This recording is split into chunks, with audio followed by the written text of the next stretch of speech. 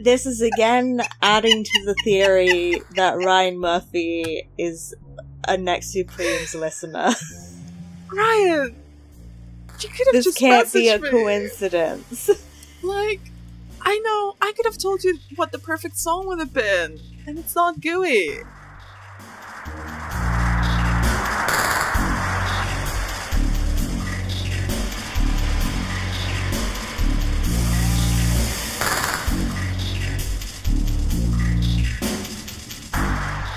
We're also watching the new spin-off series American Horror Stories because, well, we have many other things to do, but our devotion is true and very real. So- We've got our priorities straight.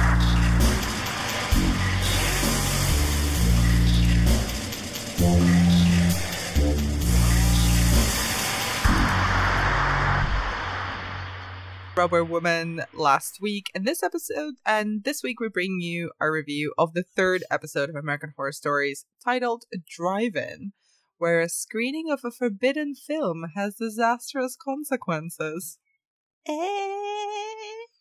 Listen, I cannot imagine a premise that is more tailored to all my many interests. This feels like your moment. This is your episode. I feel like someone did like steal my thoughts. But I will pepper all the reasons why throughout our conversation. But what did you think of this episode? What were your initial thoughts? Yeah, I really enjoyed it. I had a lot of fun with this, and I think this episode, it really clicked in. Oh, cool. Look, this is the potential that this new series has of these very self-contained, high concept, sort of bold but simple stories, I would say. Because this is the kind of thing you can never do a full season about. But it works so well as just like a one-off little,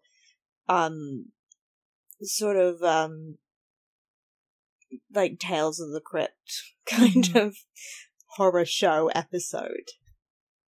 Is that what it was called? Tales of the Crypt? I never actually watched it. Yeah, there was a show called Tales of the Crypt. With the Crypt Keeper, and he's like, me. Yeah. Yes. He's like me. Because I always watched the Twilight Zone, but that was always like the highbrow stuff. I mean, I completely agree with you where this does. I think the Rubber Woman really tried to tie in too much to American Horror Story and Murder House in particular. This just feels like it's a standalone, good, solid story, and it feeds into this all American traditions, like the tradition of the drive-in and this obsession with pop culture that obviously kind of peppers all of Ryan Murphy's productions. And it feels very much part of like a horror anthology now, as opposed to necessarily a spin-off of American Horror Story, if that makes sense. And this feels like the kinds of stories they should be doing, because this, even though this isn't necessarily based on anything, it has the quality of an urban legend. And it feels like that's, when you say American Horror Story, I mean, that's what you immediately think of is, conspiracy theories and sort of old folk tales and the urban legends, like what's the one with the killer writes on the ceiling, good thing you didn't look up or something, and it's the dog nailed to the ceiling, or, I'm surprised they haven't done that yet, because that really seems like a thing that should be an American Horror Story. I love the premise. It actually really reminded me of another horror anthology series called Masters of Horror. Did you ever watch it? No. So this was kind of airing in the mid-2000s. And I think it ran for 2 seasons. And basically they invited like horror directors to direct an episode of this anthology series. Very basically the same premise. They were all standalone stories. One episode that was sort of movie length, like an hour and a bit. And there's an episode directed by John Carpenter, actually, called Cigarette Burns, which also revolved around this idea of a film that was so cursed or designed to provoke mass hysteria or madness that it caused a homicidal riot during its first and only screening. And then there's like a whole plot with like a private detective trying to find it and blah, blah. Like, it gets a lot more complicated and supernaturally, but the premise, the basic premise is similar. It's basically the same. Like, there's a film that is designed to induce homicidal madness in its audience. Is that based on anything? Because I don't really know if there is like an urban legend about some movie that makes you go crazy. Though there have been urban legends about movies like that. Actually, they mention it in the episode. They mention it about The Exorcist. So at the end of the episode, the director, Larry Bitterman, which is such a terrible name for a film director. He's a bitter man. It makes sense. He says that William Friedkin, the director of The Exorcist, had spliced in 2 frames of the demon into the film, and that made people like have seizures and have physical effects during the screenings, and that was just 2 frames. And he like took it to the next level by adding in creative sound and more subliminal messages. And it is true that like there are very quick frames that last, I think, about 1/8 of a second in The Exorcist, and people supposedly reacted to it. But that, I think even William Friedkin has gone and has done interviews where he talks about like, yeah, that was maybe impressive when it was showing in screenings and nobody could pause the film and they weren't quite sure whether they had seen what they had seen. But then in the age of VHS, DVDs, and so on, you can just press pause and you'll see exactly what it was. Well, that's also true of The Shining. Yeah. Right? Because there is spliced into the movie, there's a faint voice going, chanting something. People think it's the word Sean or something to do with The Shining. So I think it's like a not uncommon technique for horror directors to like put little subliminals in to try and unnerve people. And I think it's the marketing machine and the moral panic around the possibility of this that becomes much bigger than the reality of it, really. And they kind of what do you make of the way that they sort of intersect that sort of myth of a cursed film that can make people go crazy with the very real figure of Tipper Gore, who appears in this episode? I mean, it's a very American Horror Story thing to do. I think, to try and sort of collide the paranormal or mythical with like the very grounded and real. Yeah, I don't know. It's again sort of colliding 2 issues that I don't think necessarily link that well, because Tipper Gore was never like, there's too many subliminals in The Exorcist, right? No, she was more about music. Yeah.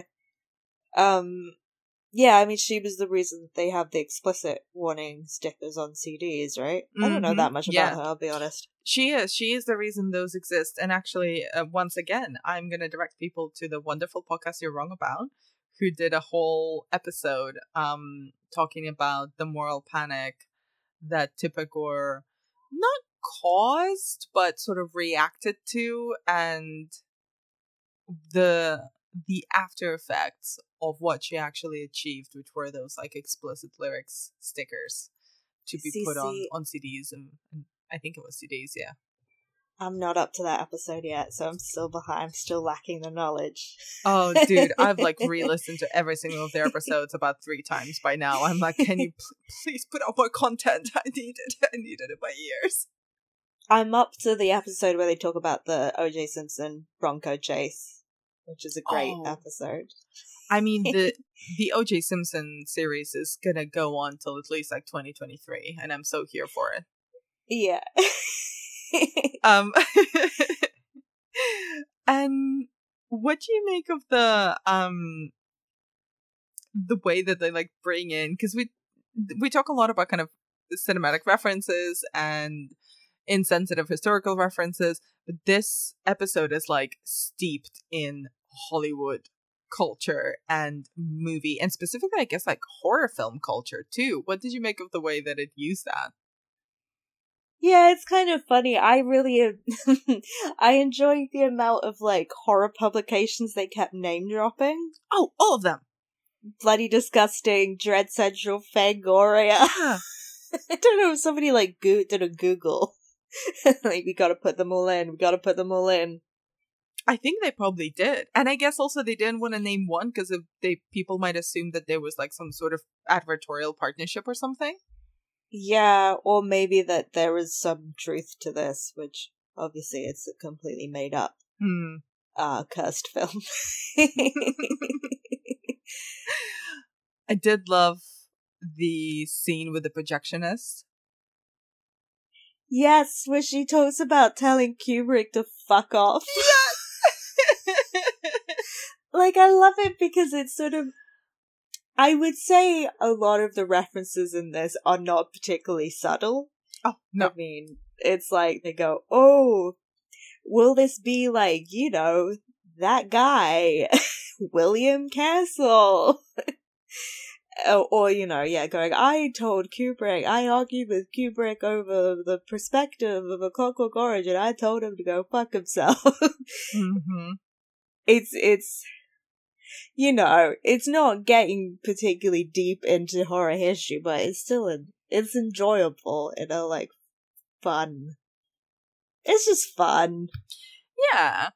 And, like, as someone who is very steeped in horror culture, I did really enjoy all the name dropping and all this thing of like, let's go to the special drive-in of this weird ass movie from the 70s, although they don't never explicitly say from what. It was from the 90s, I'm guessing, because of when in the 80s when Tipper Gore was active and doing that thing, and when she would be doing that weird committee hearing thing. But like all of that being resurrected and it being a single special drive-in event, and the fact that then on 4chan they were talking about a follow-up underground screening, and this idea of like these teenagers communing to go see this weird-ass horror film, see if they get murdered. I love that. And I liked the reveal that the Bitterman guy, Yeah. Mr. Bitterman, actually worked on the subliminals in The Exorcist. I think, what was he? He was like second assistant cutter. Like, he was responsible for subliminals in The Exorcist, and he was so mad because it lost Best Picture to The Sting. Like, I love that touch. Like, that's really, like, that was a fun little thing. Yeah, 100%. Also, can we talk about the actors? Because Larry Bitterman here is played by Twisty the Clown himself. Mr. Oh my god, his name escapes me. John Carroll Lynch. Yes, Mr. John Carroll Lynch, who is really walking a fine line between like menacing, creepy, and just plain like bitter. I think like that's what he's so good at, because we were talking in our other series, but The Hotel, when we were talking about him being John Wayne Gacy. Mm-hmm. You know, the fact that part of his craft as an actor is that he's so good at balancing the sinister and the banal, which was sort of kind of John Wayne Gacy's vibe. I don't want to say vibe because he was a serial killer, but vibe. And I think there's a similar thing going on here where, yeah, he both comes off as a sort of like Tarantino-esque kind of loudmouth, like very angry about Hollywood guy. But is also a terrifying person who, you know, made a film that kills people, and, you know, saying that he was incorporating like the the research of MK Ultra to try and make the perfect horror movie that would, scare everyone on a base level. Like, it's an interesting balance between nerdy, kind of annoying director guy type and genuine threat to society. I fucking love Larry Bitterman in this film. Like, this is my own horror / Hollywood history / programmer nerdom, like, going into the darkest possible time. I was like, you get put in jail for punching Tipper Gore in the face.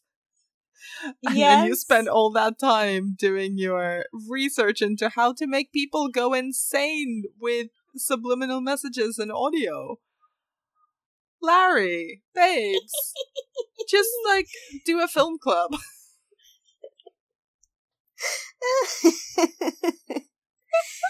Yeah. Also, can I just bring up something that happens in this episode? Yes. That made me scream. What is it? I texted you about this. My favorite. Oh, yes. My favorite band started playing in the middle of this episode, and I'm not even joking. I lost my shit. As I said, this is your episode. This episode has come from my dreams, my inner being, my nightmares, the worst version of me. One of the worst versions of me is the one who will not shut the fuck up about Glass Animals. So the minute Gooey started playing, it starts playing when they're in the drive-in. And it's like their biggest song. To be honest, not the most appropriate song for that scene. I would have picked a different one. Should have done their research a little bit better. They've got songs that really fit into the vibe of the episode a lot more. Gooey is like a sexy song. That was not a sexy scene. They're just queuing to get in the drive-in. But I'm very excited that Glass Animals and American Horror Story, two interests that are distinctly niche and not at all related, have intersected in an episode about horror movie screenings. I'm so happy. This is again adding to the theory that Ryan Murphy is a Next Supremes listener. Ryan, you could have this just can't be a me. Coincidence. Like, I know, I could have told you what the perfect song would have been, and it's not Gooey. Look, but this is what we've had, we got a Haunted Mansion mention, but the facts are incorrect. You get a Glass Animals song, but it's not the right song. It's not the right song. The right song would have been Space Goes Coast to Coast. That would have been the right song. Wait, Space Goes Coast to Coast? Yeah, like that's the one TV of the show. Yeah, they've got a new. They're actually promoting their newest album in the States now. So, like, the timing is also fantastic for them. Good for them. I mean, I don't know if they know that their song is playing in American Horror Stories. Like, who the fuck knows? But they do have a song on the new album called Space Goes Coast to Coast. I loved that show, so I will be listening to that song. Oh, if I get you hooked onto Glass Animals, my work here is done. It is complete. I will be so happy.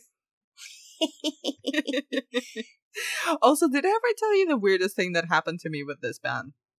No. Okay, let me just preface this. I don't know them. I don't know anyone who works for them. I've never met them. I've never even seen them live. I'm gonna go see them live when their like tours back up and running now.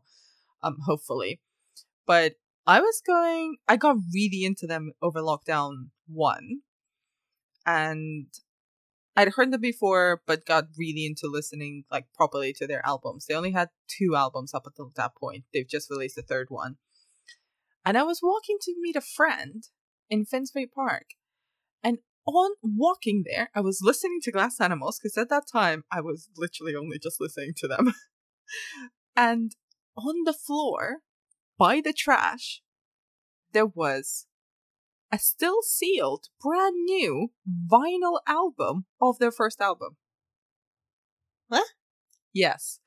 And a single, the single Gooey, which is the song that plays in this episode, also on the floor. It was not sealed, so it wasn't brand new, but still. Right, let me theorize what happened. Theorize. I want to say it was 2 people in a relationship Wait, I forgot to add a detail. Okay, add the detail. This was also the day that their third latest album had come out, and I had pre-bought the vinyl. So it was also the day the vinyl had arrived at my house. Oh, okay. This complicates things. Okay. A person, a Glass Animals fan. No, wait, how would this work? But I mean, the new album I think is completely unrelated. It's just some kismet. No, but that must be, they must have gone to buy the new album. Right? No, so I bought the new album, so I knew that was coming. But the ones that I found on the street by the trash were the first album and a single from the first album. Yeah, but it has to be connected. It can't just happen to be the same day the new album comes out. Right? So something happened. That person went out to buy the third album. Was like, let me pick up the first album and the single on the way. Something happened. Do you think it was maybe like a couple and somebody had broken up with someone and they threw the vinyls in the trash because it was a present from the person who broke up with them, or because it was that person's favorite album or band and they just wanted to spite them? See, that would have been my theory, but then where was the third album? But that the would also, third album was not on the street, though.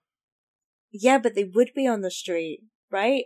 Because if they had bought the two, sorry, this is like detective work. Yeah. If they bought the album, the first album, the first single on the day that the third album had released, they obviously bought the third album as well.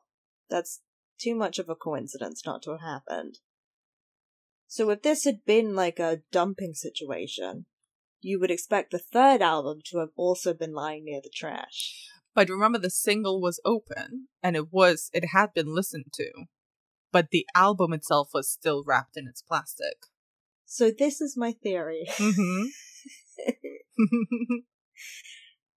An established Glass Animals fan who's listened to the previous albums on Spotify had said, today's the day I'm gonna buy album 1, single 1, also album 3. Uh-huh. They had brought with them a Walkman. Had purchased the third album and the first single on CD. Went to sit on a park bench. Decided to listen. Well, like, let me listen to the first single first. Warm myself up. Great, cool, know the song. Okay, let me dig into the new album. Wait, oh my god! Holy shit! Wow! Oh, their other music is shit compared to this. They dumped the first album and the first single, and they walk away happy with their CD copy of the third album. So they bought the CD of the third album, but they bought the first one on vinyl? There was a special deal on at the store. It was reduced. Because usually they buy CDs, but like... Vinyls sometimes are good to I'm gonna say display. your theory would work, it would track, if the person in this scenario were listening to a tape cassette as opposed to a CD, because I will have you know, as an established Glass Animals fan, that they also simultaneously released the album on CD, vinyl, and cassette. In fact, 4 different individually designed cassettes with the images of the different 4 members of the band on each one of the different versions of the cassette. Yeah, but what if they didn't own a cassette player and they would have bought it on CD? I think it's safe to assume that anyone kind of who's that much of a hardcore Glass Animals fan has perhaps owned, unironically, a cassette player. You know they're coming back, right? Like, people are actively releasing their new music on cassettes. This is true, but in my theory, this person is not a hardcore fan. They're a casual fan, which hence them throwing away the first album and single because they decided they just did not like it as much as the third album. Okay, I have another theory. What's the other theory? My theory is, and it's dramatic, as per usual.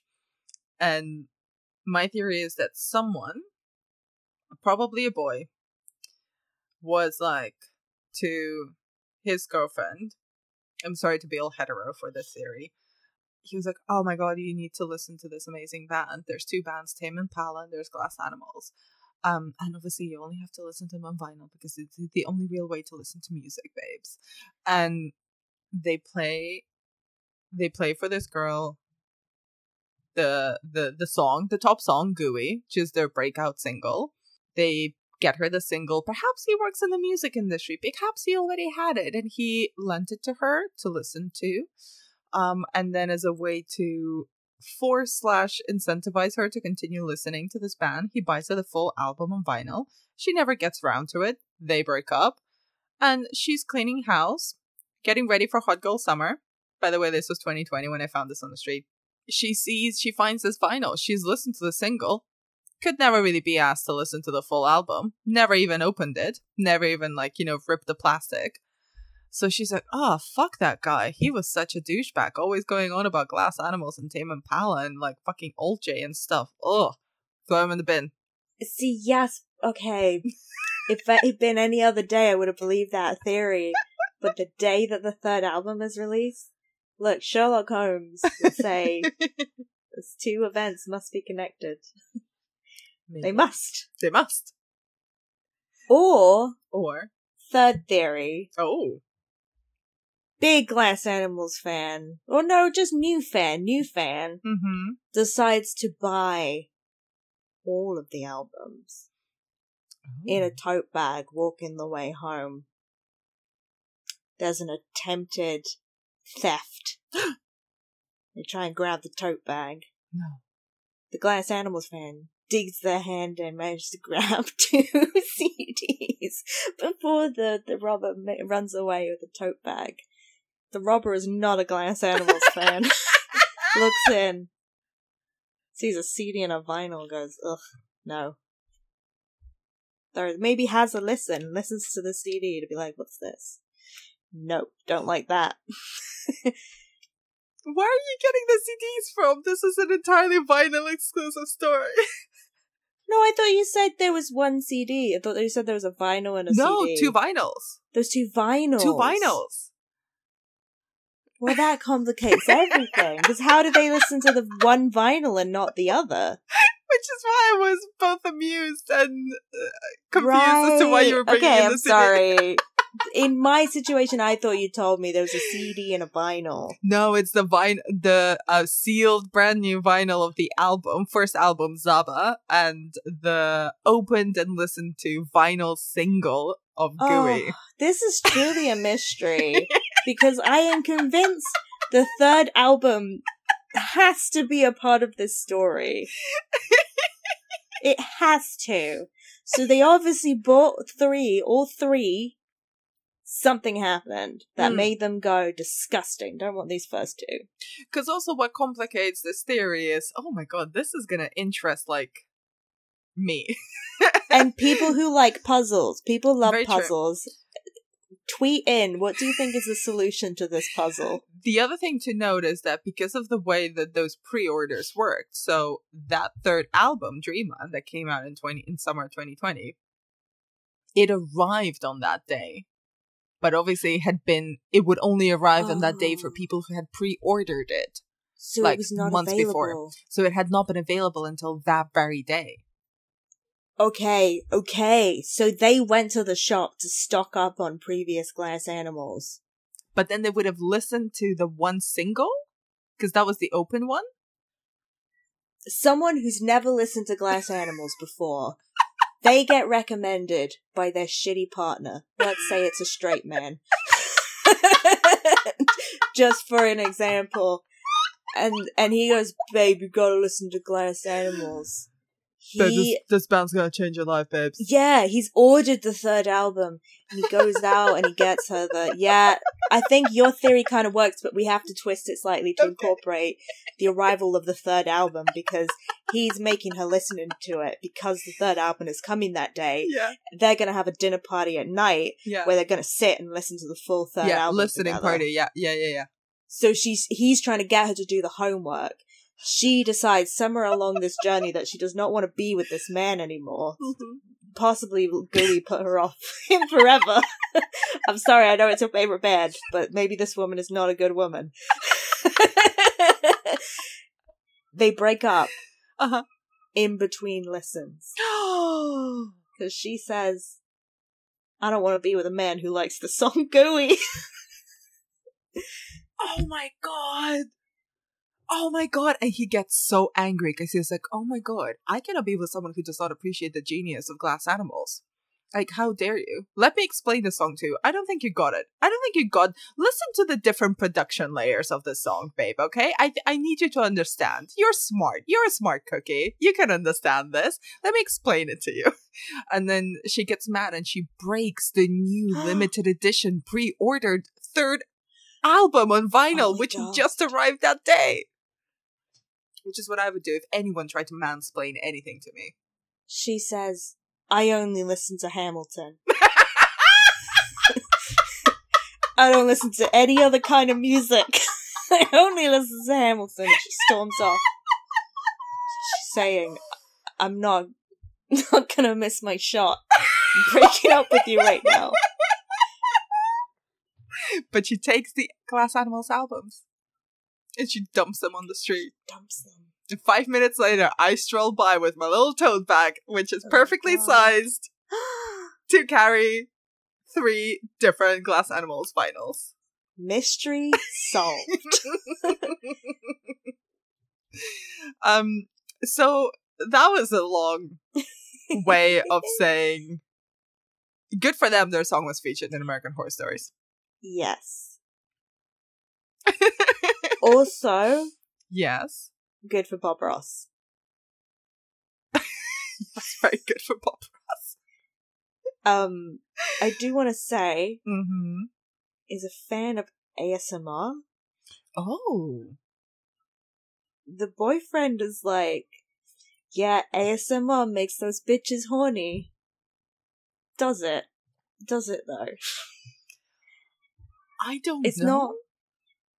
I think it's a relaxed thing. It's a relaxing thing. It's therapy. It's not to fuck. It's not a pre-fuck thing. You listen to ASMR. Who is watching Bob Ross and getting horny? Nobody. It's not a thing. Don't be mean to Bob Ross. He could excite people. Emotionally, spiritually.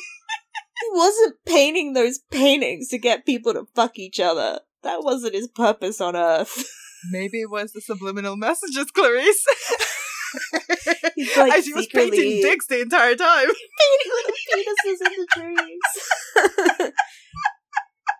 I just feel like it's a misunderstanding of the ASMR community. ASMR is for very stressed out people like me who need to relax. I will say though, I do find I agree with you in principle, but as someone who always tends to see the grotesque version of things, I do find it suspicious that most of the ASMR content creators that I've seen pop up on TikTok, on YouTube and whatnot are usually very pretty, long-nailed women who are doing the ASMR bits.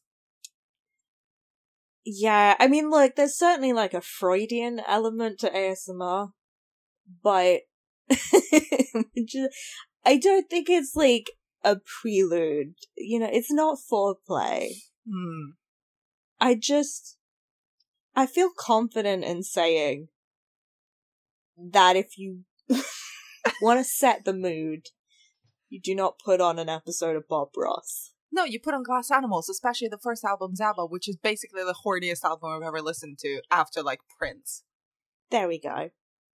Also, I would say, don't call a woman an oyster ready for shucking. I just feel like the boys in this episode are particularly clueless, which is very funny. But kind of endearing as well. I quite like them. They're very old school teen horror movie boys. Very old school teen horror movie boys. Mm-hmm. And I liked her friend who said, if you can't handle a finger in your ear, how are you going to handle a dick in your... And I think she cuts him off. But yeah. And I wanted to ask you as well about your thoughts on the ending of the story. Well, both of the endings. So Larry Bitterman, he gets set on fire by the kids. Yeah, and then they walk away. And then as they're about to have sex, they've got Netflix opened up on their desktop. Yes, I'm sorry. The film pops up as a new release. Yes. It's pretty fucking great. And then suddenly it's like explosions. Yeah, it's the Purge. I love that it goes full Purge immediately. Yeah, I liked that. I thought it was a cute ending. Because it's sort of like, it does sort of make like sense. It's like, alright, so it's like the 21st century version of the cursed film would obviously be like infiltrated distributed through the internet, and there's so many urban legends about like cursed internet things. So yeah, I don't know about Netflix. That's quite funny. But I do think I thought that was quite funny because obviously this show in the States is airing on Hulu, but Ryan Murphy has a massive production deal with Netflix, which is how they got Margaret Thatcher in the last episode. Yeah, so that was like a curious thing, but I mean, obviously everything's dandy. Yeah, also, like, let's be real, if there was a cursed film, it would not be on Hulu. No, it would definitely be on Netflix. It would definitely be on Netflix. Yeah, that's how they'd reach the most eyeballs. Yeah, no one wants to be murdered by Hulu.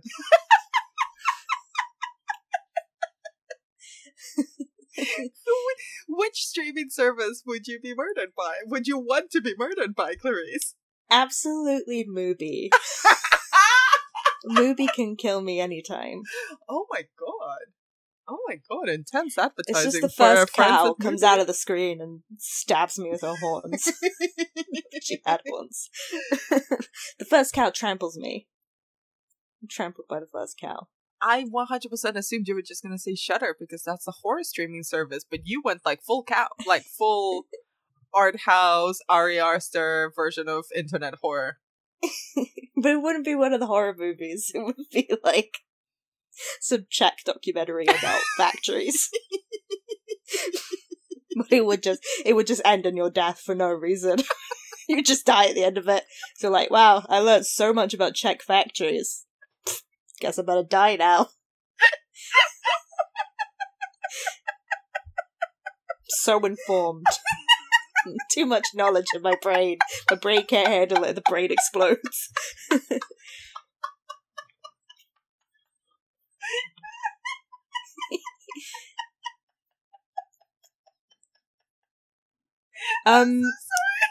If Mubi would like to sponsor us, I'm just saying. I'm so sorry. I just got I feel like that was a pretty good ad for Mubi. But they do not sponsor us, but they should, if they want to. I'm open what's gonna kill me? It's this. This is the thing that's gonna kill me. It's not too much knowledge in my brain or a cow coming out of my screen and like fucking railing through me like at the end of season 2 of True Blood. It's gonna be Clarice Lockery's jokes. Death by podcasting. I'm sorry. You know what? It's how I'd want to go. Yes, let's move on because before I implode. Is there anything else about this episode that we haven't discussed that you wanted to talk about? The only other thing I wanted to add, I don't know if this was an intentional reference, but Naomi Grossman's character, yes, who's kind of the survivor of the previous mass goes protesting, really reminded me of Nadine from Twin Peaks. Yes, she did! And I know, I'm not just saying this because they both have eye patches, but it's like the hair and the clothing and the vibe all seemed really similar, and I just don't know if that was meant to be like that or it's just a coincidence. I I think it's safe to say that she's probably a reference, but maybe not a direct, oh, this is a direct influence just to this, because the characters themselves don't actually connect in any way aside from like the visual vibe. Yeah, and I guess they're both sort of like presented as people like potentially delirious characters. Mm-hmm.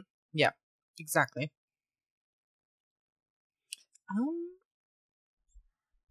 So shall we wrap up our conversation about American Horror Stories Drive-In? Yes. Well, we will be back. But in the meantime, send us your thoughts on Twitter. Let us know your solutions to the Glass Animals final puzzle. Follow us on @TheNextSupremesPod, and you can tell us what you thought of the episode in general as well. Just give us your thoughts. You can also find me on Twitter @ClariceLou. And I am @AnnaBDemented. Also, next week has somebody from Riverdale on it. I'm very excited. Oh, wait, who is it? Who is it from Riverdale? Is Charles Melton? Oh. The guy who plays like that Yes. dumb football man. I'm sorry, I can't remember what his character's name is, but he's on Riverdale. Excellent. I mean, I've watched Riverdale and I can't remember what his character's name is, but dumb football man is usually how I talk about Archie. Also, Danny Trejo's in it. Ooh, good for As him. a murder Santa, I think. Excellent. Oh no, wait, I just read the synopsis. No. Have you read what the synopsis is? Read it to me. What is it? A group of influencers face a reckoning after posting a problematic video. It's Danny Trejo playing cancel culture. Is usually how I talk about Archie. Also, Danny Trejo's in it. Ooh, good for As him. a murder Santa, I think. Excellent. Oh no, wait, I just read the synopsis. No. Have you read what the synopsis is? Read it to me. What is it? A group of influencers face a reckoning after posting a problematic video. It's Danny Trejo playing cancel culture.